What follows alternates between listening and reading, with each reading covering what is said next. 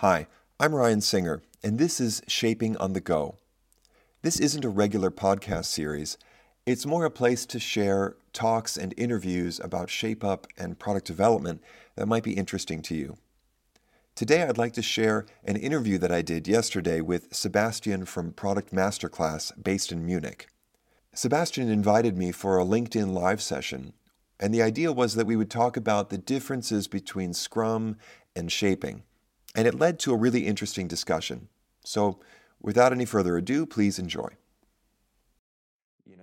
And the thing is that, especially if you're working in kind of a more traditional kind of Scrum type environment, there's not really a right time to step back and question, like, what is it that we are actually trying to accomplish? What is it that we want to make here?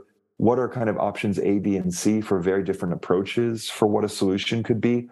That's just not at all a part of the process. There's no space and time for that. All of a sudden, you're in I'm not sure what you call it there, but in the States, they sometimes call them grooming sessions, where you take a whole bunch of things that people want to do and you try and kind of squeeze them into the next 2 weeks or figure out what goes into the next 2 weeks. And that's a very different conversation than, how do we actually integrate the skills and knowledge we have, and what are the different interaction approaches or back-end approaches, or maybe we use this library, maybe we write it ourselves. Like, there's so many different choices and trade-offs to be made, but there's kind of no right time to do that in a standard Scrum process. Let's talk about that for a minute, because after all, we also wanted to talk a bit about Scrum. Yeah. First of all, one thing I find it super interesting that you say in like a kind of more traditional approach, and you mentioned Scrum. Just a fun fact: we had a comment under one of our below one of our videos today, and what he basically said is he would be happy if his company would even be adopting Scrum. So we also have to face the fact that at least in Germany, you can do probably a whole lot worse than Scrum, in the sense that there's a process at all. But that's also excellent. It means that there's less to unlearn. There's more opportunities to even jump into something else, so that's actually really cool. True. Yeah. So what I want to talk a bit about is what you call grooming or refinement. Because I find this super interesting when you say there's no proper place to essentially challenge scope, turn it around, maybe also challenge it with designers and engineers. And what I'm wondering, do you think that's because Scrum is built the way it is, or is it just because it kind of encourages that behavior, but it was kind of meant differently? That's a good question. I think there's a couple aspects to this. So on the one side, we could talk about how the Scrum process actually works and kind of what it encourages and so on. But there's a whole other piece to this. There's very different kinds of work that have to happen in a product team or in a software company. There's the work that is, let's say, planned and strategic. There's the work where there's something that the company wants to do, you as the software maker want to do, that has a strategic meaning for you, and it's something that you are going to do as a project on your own schedule. That is very different from what we could call the reactive work, something that is coming from a stakeholder, from a customer, from sales, that has a lot of urgency attached to it. And it's somehow not on our schedule to decide when that work happens, And there can even be strategic work that we want to do, like maybe we want to do some kind of an integration with a partner, but because of interdependencies with the third party, we can't actually completely control the scheduling and the timing and say that this happens on our terms, according to our plan, on our timeline, because you're going to have to wait for certain pieces to be done on the other side of that integration. So there's a whole class of work, the reactive work, the work that has urgency attached to it, the support work, putting out urgent fires, integration work where you are dependent on other people's timetables, where a ticket-based system, which Scrum is a special case of, right? is a great way to work, and it's the most appropriate way to work. And a lot of software companies, when we look at this kind of from the product perspective, when there are things that we want to do strategically, we forget about, how much of the business and how much of everyone's time can be putting out fires and reacting to things, right? And I think we need to take this into account when we talk about process. There isn't a single process that will both serve the highly integrative, creative, trade-off making, project-based kind of work of how do we want to design this feature. That's a totally different animal than this little atomic unit of work came in. This thing has to happen for marketing. Otherwise, they're going to be waiting for 2 weeks for no reason, for 2 hours of work, right? So I think in the beginning, we can kind of separate these things and say there's the reactive work, there's the work that's on other people's schedules, and then there's the project planned work that's on our schedule. So, the whole kind of Scrum system is very reasonable. If you have a whole bunch of stream of little things coming in and you have to do the best that you can in a batch to do the most timely things as fast as possible, that's a really appropriate system.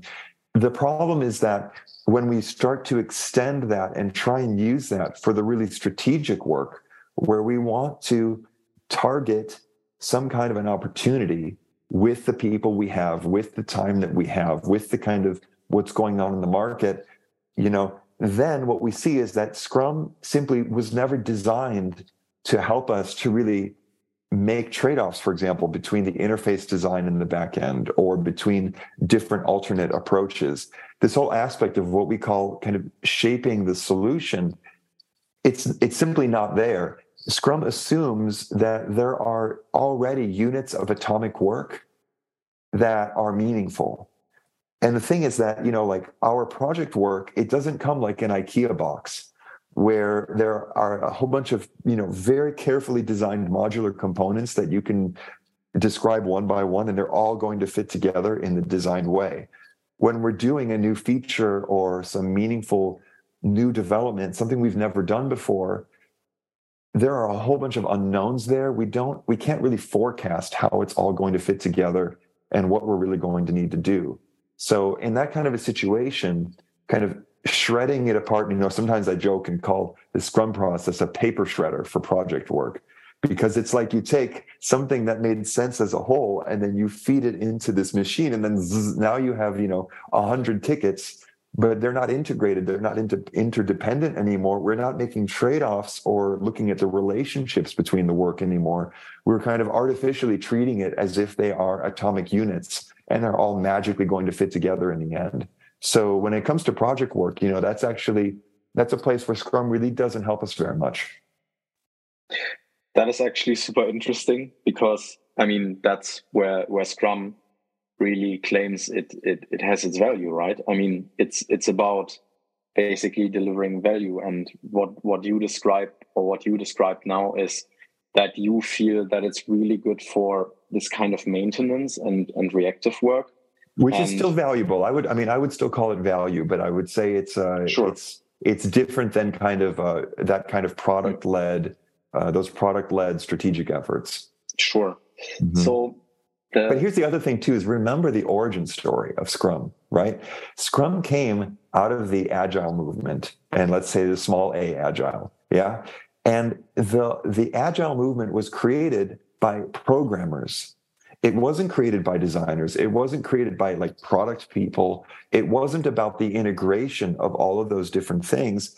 It was about the fact that programmers were constantly getting clients telling them, no, that's not what I wanted. No, that's not what I wanted. Actually do this instead.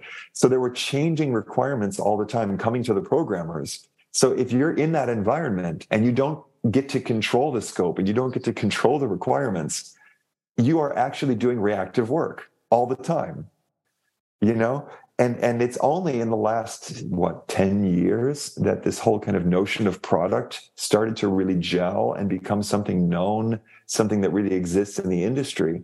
And now that this kind of product function exists, we are no longer in that universe where there are engineers or programmers somewhere who just get people asking them to do things all the time. But we for example, in teams who are working in a shape-up inspired model, we're bringing programmers and product people and designers together in collaborative work sessions to actually figure out what it is that we even want to build before we make the time commitment.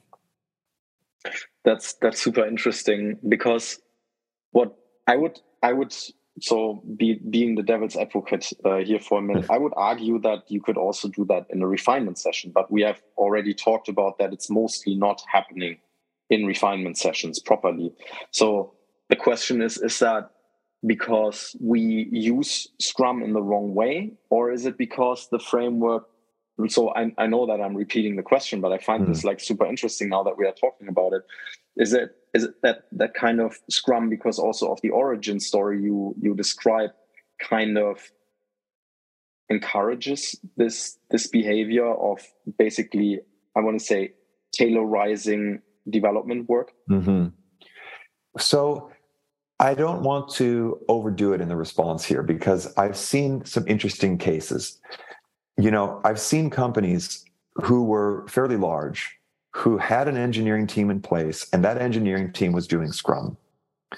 And those teams understood that they needed to somehow make more progress on meaningful strategic work. For example, we did a project with Autobooks based out of Detroit, and they did an amazing job without changing the way that engineering works, just by bringing one very senior engineer into the product team and much more deliberately and, let's say, more technically shaping the work that they were going to do before it ever went into this, what you call the refinement session of Scrum. And what they were able to do in that case was basically they knew that they had to feed their work into this machine, so they could treat that machine as a noise factor and say, this isn't something that we control, but we can give it a better input. So what they ended up doing was they did more, let's say, upfront technical work to really understand how the bones connect, and that there's a clear kind of viable approach in the architecture of this thing.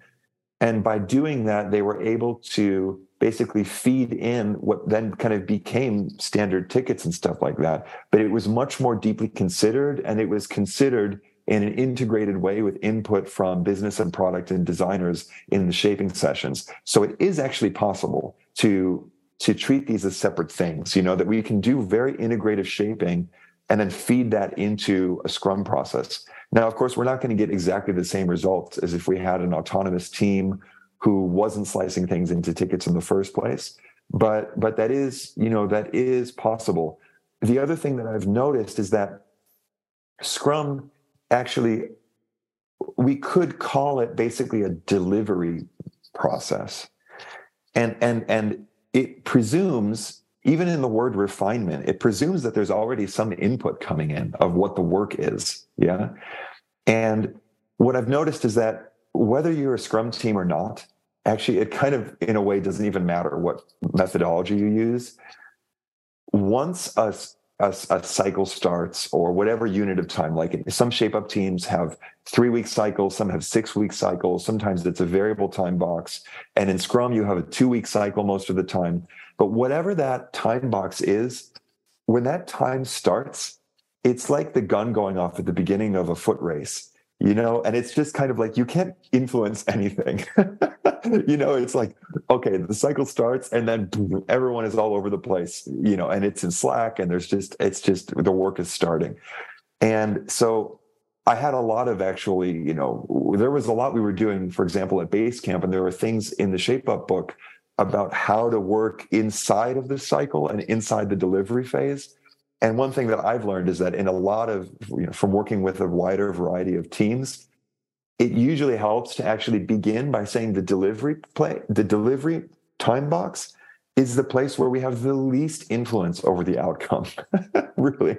And that it's mostly about how we make trade-offs and how we actually shape what it is that we think that we're going to actually go do in that time.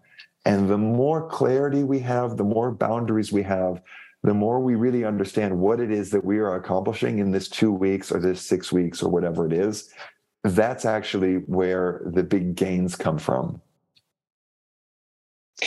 I gotta say, one of the things I really love about ShapeUp is the way how explicitly it kind of integrates engineering into discovery and what you call shaping. I really enjoy that, because this is also one of the things that we are, both Thomas and me, are very vocal about, that discovery is basically completely missing in Scrum, and that doesn't really help. To be honest. So, I mean, I know that it can be done around it, but it just doesn't help that there's no mentioning of it in it, and it makes perfect sense. You reminded us of the backstory of Scrum just a minute ago. So let's talk a bit about shaping and how it can help. You already touched on that in terms of, but maybe you can just take 5 minutes and explain the kind of gist of it, how it works, because I'm sure some of the people who have joined already know what it is. If you haven't, you definitely should check out Ryan's book, and definitely also check out his introduction into shaping. We can just put that in the chat a little bit later, but maybe you can just give us an introduction into what it actually is, and how it can help you opposed to a Scrum. Yeah. So shaping is basically what happens between when an idea is raised, or we think we should build this feature, we think we should build a calendar, we think we should build, the event database or the notification system. And there's this idea that comes up, and then somehow that idea gets turned into work. That has to be done. And maybe it turns into tickets in one environment, or it turns into a brief in another environment, or a package of shaped work in a shape-up environment. Whatever it is, something has to happen. Some process has to happen there. And what you very often see, what happens naturally, is someone says, we should add we should add an events layer to our intranet system. So, and let's add, let's have a kind of an inner and an outer level of communication for people who want to know about the event versus people who are participating in the event. And someone starts, as soon as the customer or the product person, whoever it is that has the idea, even says the idea, they are like covered in solutions. You know what I mean? Like everyone is jumping all over them, saying, "Oh, we'll do this and we'll do that and we'll do this and we'll do that," right? And naturally what happens is we kind of wrestle with this conversation until we feel that we have some clarity about what to do. And we kind of land on the first thing that everyone thinks we should do. And now it's somehow like, well, that's what we agreed on. So now we have to build what we all agreed on. And so the scope gets fixed very early in a kind of chaotic, urgent discussion of everyone's just impulsive ideas, right? And then we end up talking a lot about struggles with estimation, right? This is a famously difficult topic, estimation. And the whole concept of estimation is that we already know what to do, and all of our problems are about how long it's going to take. And what we do with the idea of shaping is that an idea comes in where we are going to add this layer to our event system, right? Where we have inner, outer levels of communication for people interested versus the participants. And I always say, okay, are we really going to invest time in that? Yeah. And let's say we have a good business case for spending time on that. Then we say, okay, we are not going to just throw some work at people. We are going to try and understand how much time do we strategically want to spend on that. We call that the appetite in ShapeUp. What's our appetite?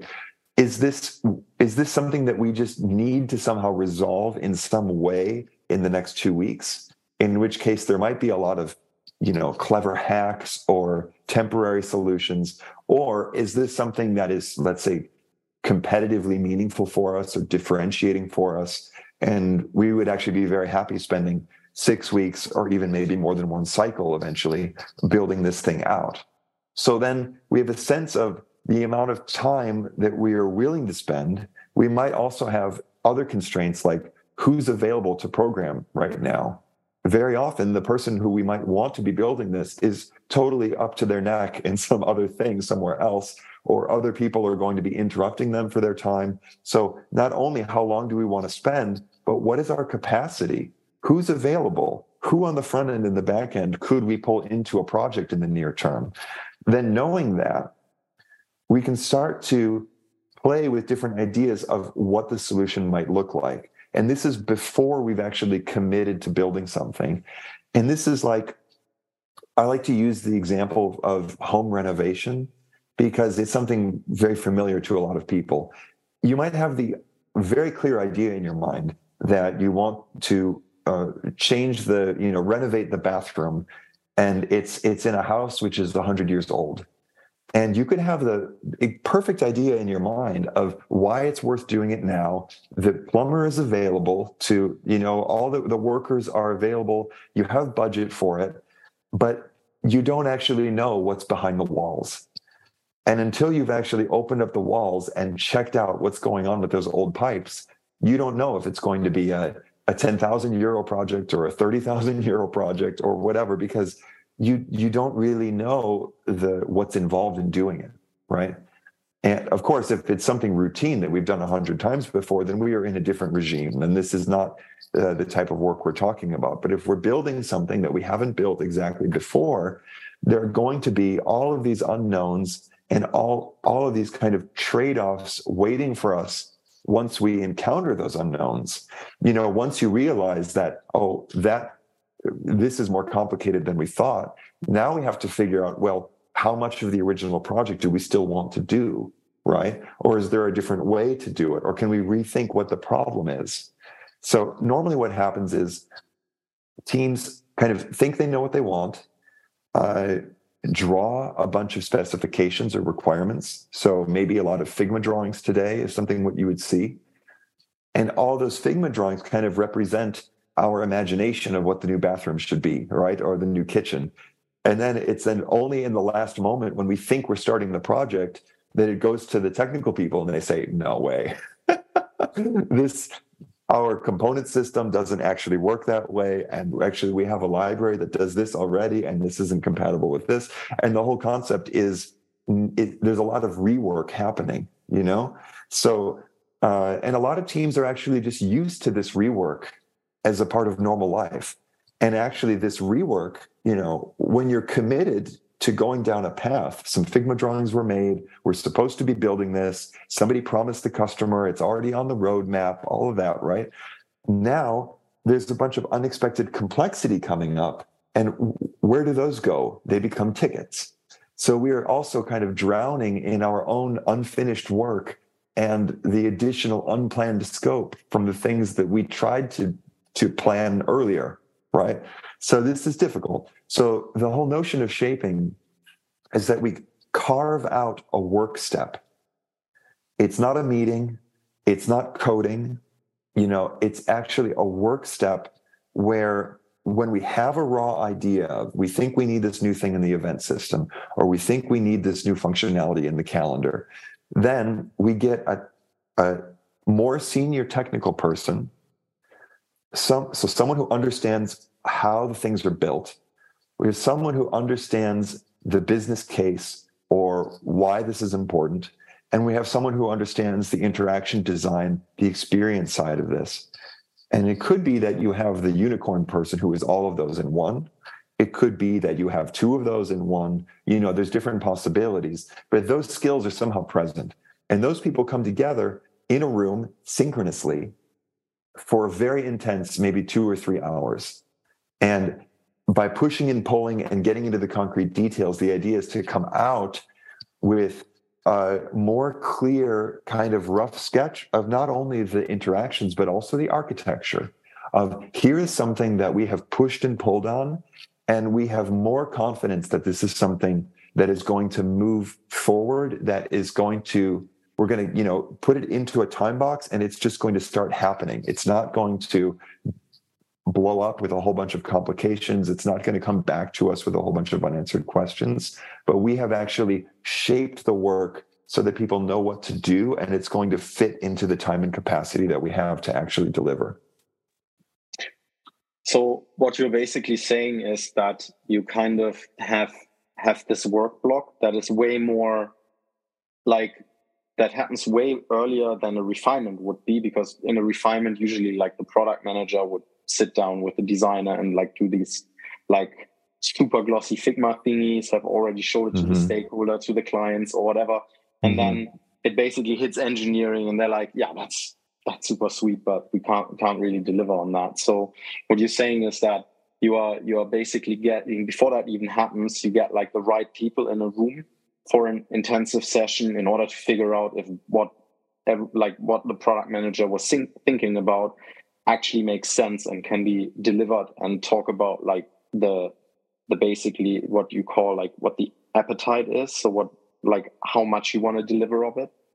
So did I get that right? Yes. And, if we think about the example of the bathroom renovation, it means that we are not agreeing on the perfect color for the tile, right? If you want to have a perfect rendering of the final bathroom, that's a very different output than if you want to have a, let's say, clear and precise schematic drawing of where the wall has to be opened, where the pipe has to be moved, you know what I mean? Like these kinds of things. And so the result can be precise, but it's not hours and hours and hours of a designer's time also falling in love with the concept, right?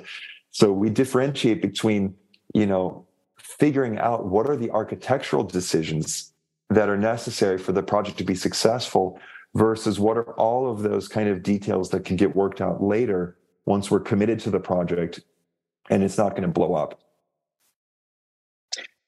So coming from an engineering background myself, I would say, wow, that's absolutely fantastic, right? So, I mean, I'm a strong advocate for basically getting technical people into these processes and into discovery very early. Yeah. But how about like the design perspective? Because I can imagine that because like one thing that a lot of people told me in the past was we have to think about what is possible without knowing like the technical constraints at first, so that we can actually think kind of outside this technical box. And I was wondering, because I could imagine that you have been confronted with this argument before, and I was wondering how you are usually responding to that. All of this fits together very well. So if we could, there's a micro version of this, which is kind of the everyday projects, and there's the macro version of this, which is kind of the big visionary reinvention and stuff like that, But let's just start on the micro level. It's very healthy inside of a shaping session that someone who is, let's say, looking at the problem more from the perspective of the user experience says, but maybe there's a way. I get that there's maybe not a way today, but could there perhaps be a way where we could do this totally different interaction, right? And because the clock hasn't started to tick yet, right? It's a very different conversation when we're talking about hypothetical work, right? The designer could have a totally visionary idea or a novel idea or something very creative, something that hasn't been done before technically. And the technical person might say, that seems hard, or we've never done that before. That doesn't mean that the technical person wins and we never do anything hard or we never do anything new. Another term which actually didn't make it into the book, but which has become very important since I put the book out, is spiking. Spiking is where we are in a shaping session and we're talking about maybe we could do this, maybe we could do that. And an unknown comes up. We say, I don't really know how hard that would be. I don't really know if that's technically feasible or not. And we say, let's do a spike. How about you play around with it and see what might be technically possible by exploring a little and spend an afternoon on that. And then we'll come back for another shaping session in 2 days, right? So there's actually way more possibilities for that push and pull and for kind of digging into that kind of R&D work when you're not on the clock. And the thing is, then, if you do that exploratory work before you commit to the project, then when you're actually kind of on the clock and you're inside of that time box in the delivery phase, someone has done the due diligence to understand that there is actually some kind of a way to do this, So that's a very productive way where you basically get to have it all, because you're creating different moments in the process for more exploratory work versus work that we're more confident that we can actually execute. When it comes to the kind of very big picture visionary stuff, there's a difference between, we have a team that is going to become free in 2 weeks and we have to give them work. 2, we have something that we think is really important strategically for the company, and we would like in 6 months from now to be able to start actually giving teams something to start building. So then we could take a 6-month period where we strategically decide to go into deeper kind of extended spiking of different kinds of R&D to discover what's actually possible and to really push the boundaries. So this is a false contradiction, but it's a real contradiction if you're inside of a Scrum type system where all of the work happens on the clock under the time pressure inside of sprint cycles, right? You need to carve out that separate space where we say, we're not in a delivery cycle right now, but we're shaping. And inside of the shaping time, that's where we can actually entertain things that are not possible because we're in a different space. We've carved out time for this kind of work.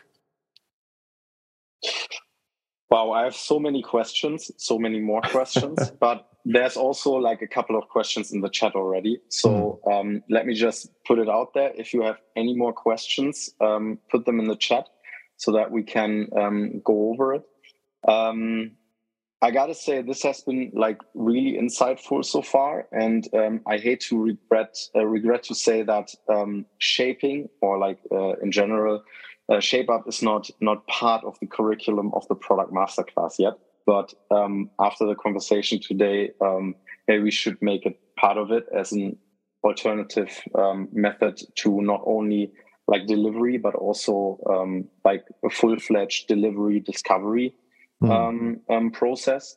So in any case, we actually have a course called Shaping in Real Life that my wife and I created together. And in the beginning parts of this course, we actually talk about how, shaping might be a term that kind of comes from the stuff that I wrote, but actually everybody is shaping in some form, right? There is some way that the team is kind of working out what to do before actually making that commitment inside of the time box, right? And so one of the things that's been really fun for us is to step back and see how can we just put different skills into place or, different practices to help with that shaping that anyway has to happen in some form. Yeah, that makes a lot of sense. So I put the link into the chat if you wanna check it out.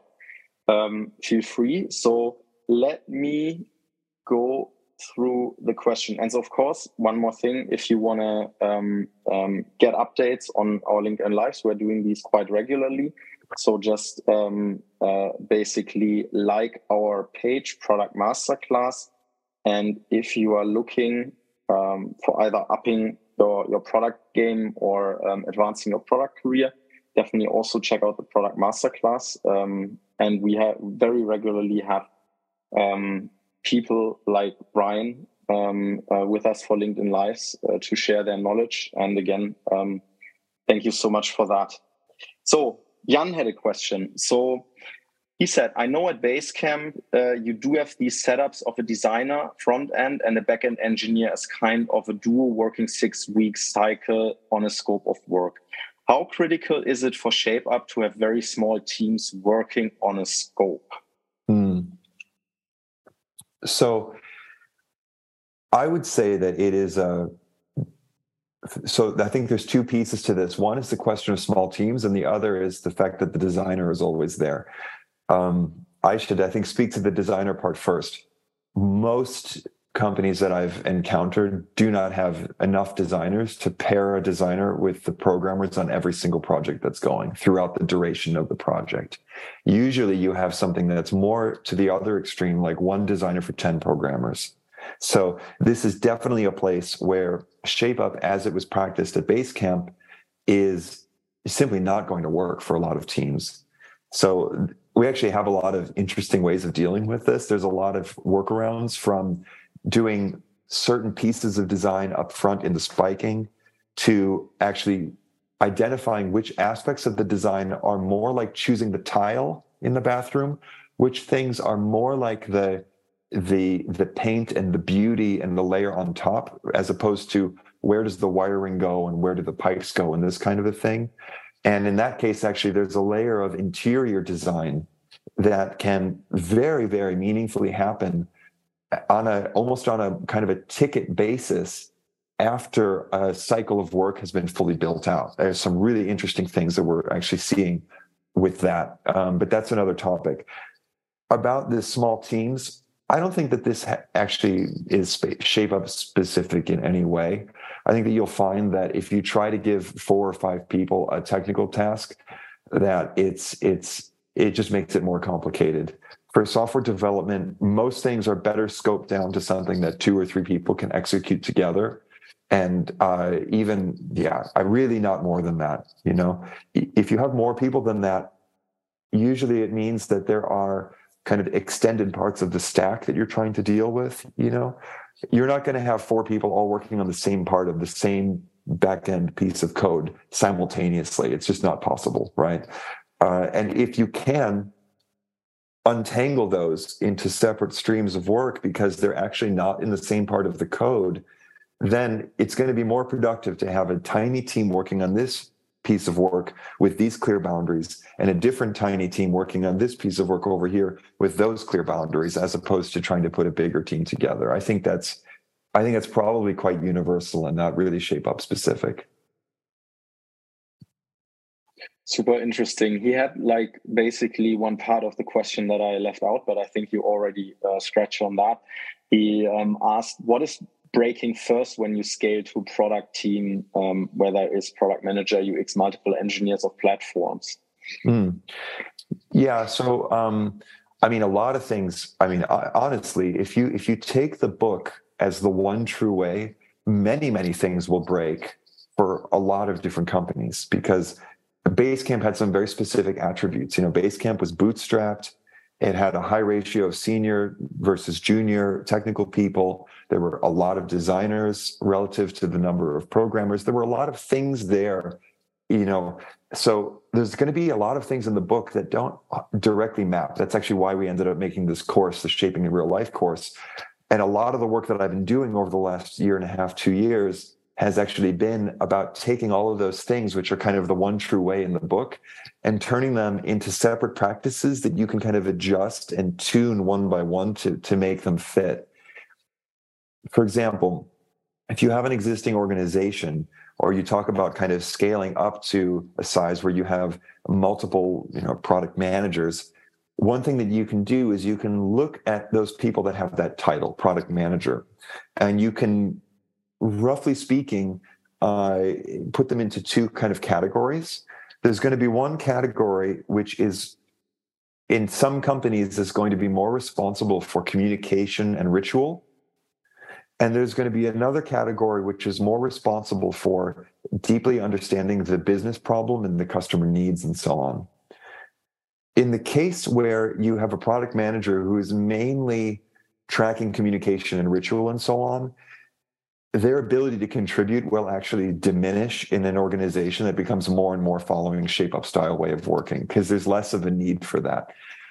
But when it comes to the product manager who deeply understands, who's kind of responsible for understanding what matters, what the customer is trying to do, what's going on with the business, how different priorities are competing, that person is super valuable in a shaping session.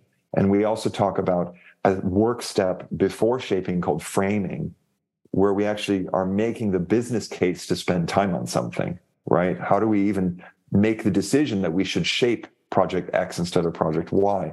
So there's a lot that they can do there. And I talked about the shaping sessions with the technical person, the product person, and the designer. And here the product person can be very useful. Wow, this is I think this is the topic in itself. So I could probably spend there's a lot hours talking about it, because especially like there's always, I think in Europe especially, we have this argument about like a very like long-standing argument about like product owners and product managers, and especially in the US, you predominantly call them product managers, what they are. In Germany, we have a lot of people who actually have the title product owner, and they are like fairly often what you describe as kind of communication centrals. I usually I call them like requirements translators. Because that's what happens a lot. And I mean, if you use product people like that, you only get like 1/3 of the value out of them. So yeah, I just need to add that because it kind of struck a nerve with me. Yeah. I mean, that role, which is more communication and kind of ritual based, is of course useful when you have a lot of chaos, and when you have a lot of disconnects, right? When you have requirements coming from these people over there and they're not actually involved in the session when you design what to go do, and the technical people weren't involved in that conversation, there become all of these difficulties that arise out of those disconnects, those gaps. And then, of course, when you have a lot of difficulties, then you need help to manage all those. And it makes sense that you would have a lot of communication work to be done, and a lot of coordination and communication. But the more that you start to integrate the person who thinks they have a requirement and the person who knows what's viable to build and so on in shaping sessions and framing sessions and spiking sessions, you'll discover that the communication outside of those sessions is it's honestly a lot simpler and it's a lot more straightforward. So then you have this shift from the person who was kind of herding all the cats to product is more about actually having the domain knowledge and the business understanding. I have another one for you. This is a little bit more controversial than the last one, I would think. So Chantal is not asking, but stating, sounds like dual track agile, discovery plus delivery. So I think that's a very natural response when you hear this, because if you look at it from far away, they very much look the same. The difference is that if you go into what is usually called discovery, I would say that it's hard to actually pin down, what happens on the 2 or 3 hours you have on the afternoon on Monday, and then what happens again on Thursday, and then like how does that become a project? I would say that there's not a lot of in the experience that I've seen, at least, the discovery tends to be a very big umbrella. This word discovery, it's a big umbrella for a whole bunch of different UX practices and research things, and and usually, and I won't say never, but in most cases, technical people are not involved in that process. And if I'm really honest, I would say it's also because they don't have the patience, because very often this what's called discovery can be so kind of open-ended that it's not targeted enough, and the developers actually don't see really clear possibilities to contribute in those conversations.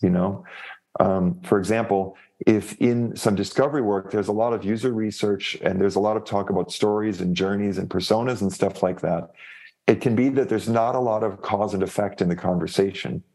And in cases like that, there's a kind of missing step of, okay, we've learned a lot of really interesting things, and there might be a lot of really good seedlings of projects here, but now still, how do we turn this into something that we can go do and finish in 4 weeks, right? That is very often kind of missing in those processes. And so I would say you could actually have a dual track agile kind of process, and you could have a lot of that discovery stuff in place. And then still it's a question of how do we take all the things that we learned and bring them into a conversation which is more focused about kind of what to tactically do in a smaller unit of time. So what you're saying is that the real valuable conversation that you got to have is about like not necessarily about the scope, but how much time you want to spend on the problem, and then let the team figure out the scope themselves. It's all valuable. It's all valuable. So very early, wide-ranging discovery is valuable. Figuring out like the exact time and capacity and who's available to work on what is valuable. It's just that like we have to come to a point where it all starts to close in, and we're actually making the trade-offs. It's like if you've ever had to buy something that you don't know how to buy.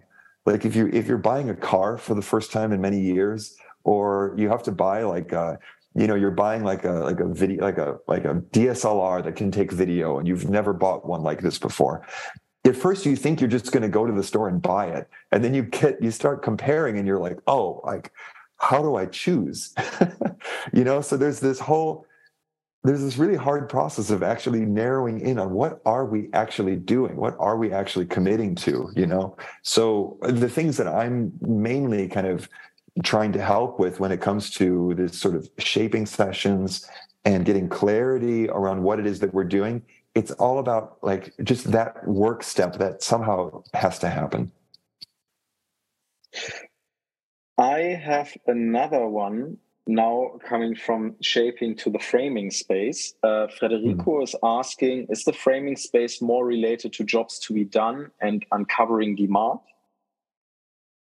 Wow, that's a very astute question. To answer it, I would step back very briefly and say that there are kind of two sides of the product development universe. There's the demand side and the supply side. The demand side is where we try to understand people's lives. And the supply side is where we try to understand what we can build.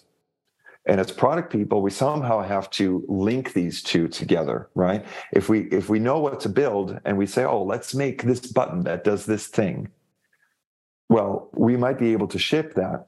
But if we don't understand how that would fit into somebody's life and what they're doing today and why they would do something different from what they do today, then we may find that after we ship it, it isn't used the way that we intended, or people don't value it the way that we thought that they would, right? So these are totally different kinds of work, right? On the one hand, everything that we build on the supply side is in a way kind of under our control, right? Because we get to decide what to do. And what people value and what people are trying to do in their lives on the demand side is a purely empirical question of like, what is happening out there? We don't get to influence that. So these are two different worlds. When it comes to framing is actually the place where these two meet. So on the demand side, there's a question of what is going on in the world where someone is struggling with what they already have, and we might be able to do something that would be better for them, right? So there has to be some struggle, something where people aren't satisfied already, and that creates some opportunity. Then there's also the question of, how much will they value it? This is also coming from understanding their context to understand how meaningful it is or how important it is. Then it's a question of, given our understanding of why people want this and what they're trying to do, how much time are we willing to allocate to this? What's the case that we would make internally to dedicating our supply side resources to building something? So you see there's kind of a link there. So I would say that to the demand side half of that framing work, then for sure I would go to the job to be done kind of world to answer that work. And that's absolutely kind of how I think about doing it for sure. Great. I think I have a last one that I just saw. So Nick, he's saying a couple of things, but he's also asking something. So bear with me; it's gonna take a minute. So Shape Up is clearly the result of years of practicing, adjusting, and tuning the methodology. And the handbook does a really good job conveying all the ins and outs to start adopting it into your own organization. But undoubtedly, as we all do, you gain new insights and learnings over the years. So I'm curious to know what sections you would add or adjust besides spiking based on the learnings you had from the moment the handbook was originally published until now. And he's adding something else. Can we expect a second edition of the handbook anytime in the future? So, I mean, there are quite a few things. the core principles are all very much intact. But when it comes to how to actually put it into place so that it works on a company by company basis, here there can be a lot of differences. So for example, the book says 6-week cycle with 2-week cool down. And what we've seen is that is a very good fit for companies who are self-funded and who aren't under kind of strong external pressures, but get to set their own course. If that's not you, then it can totally work to actually set time boxes on an ad hoc basis.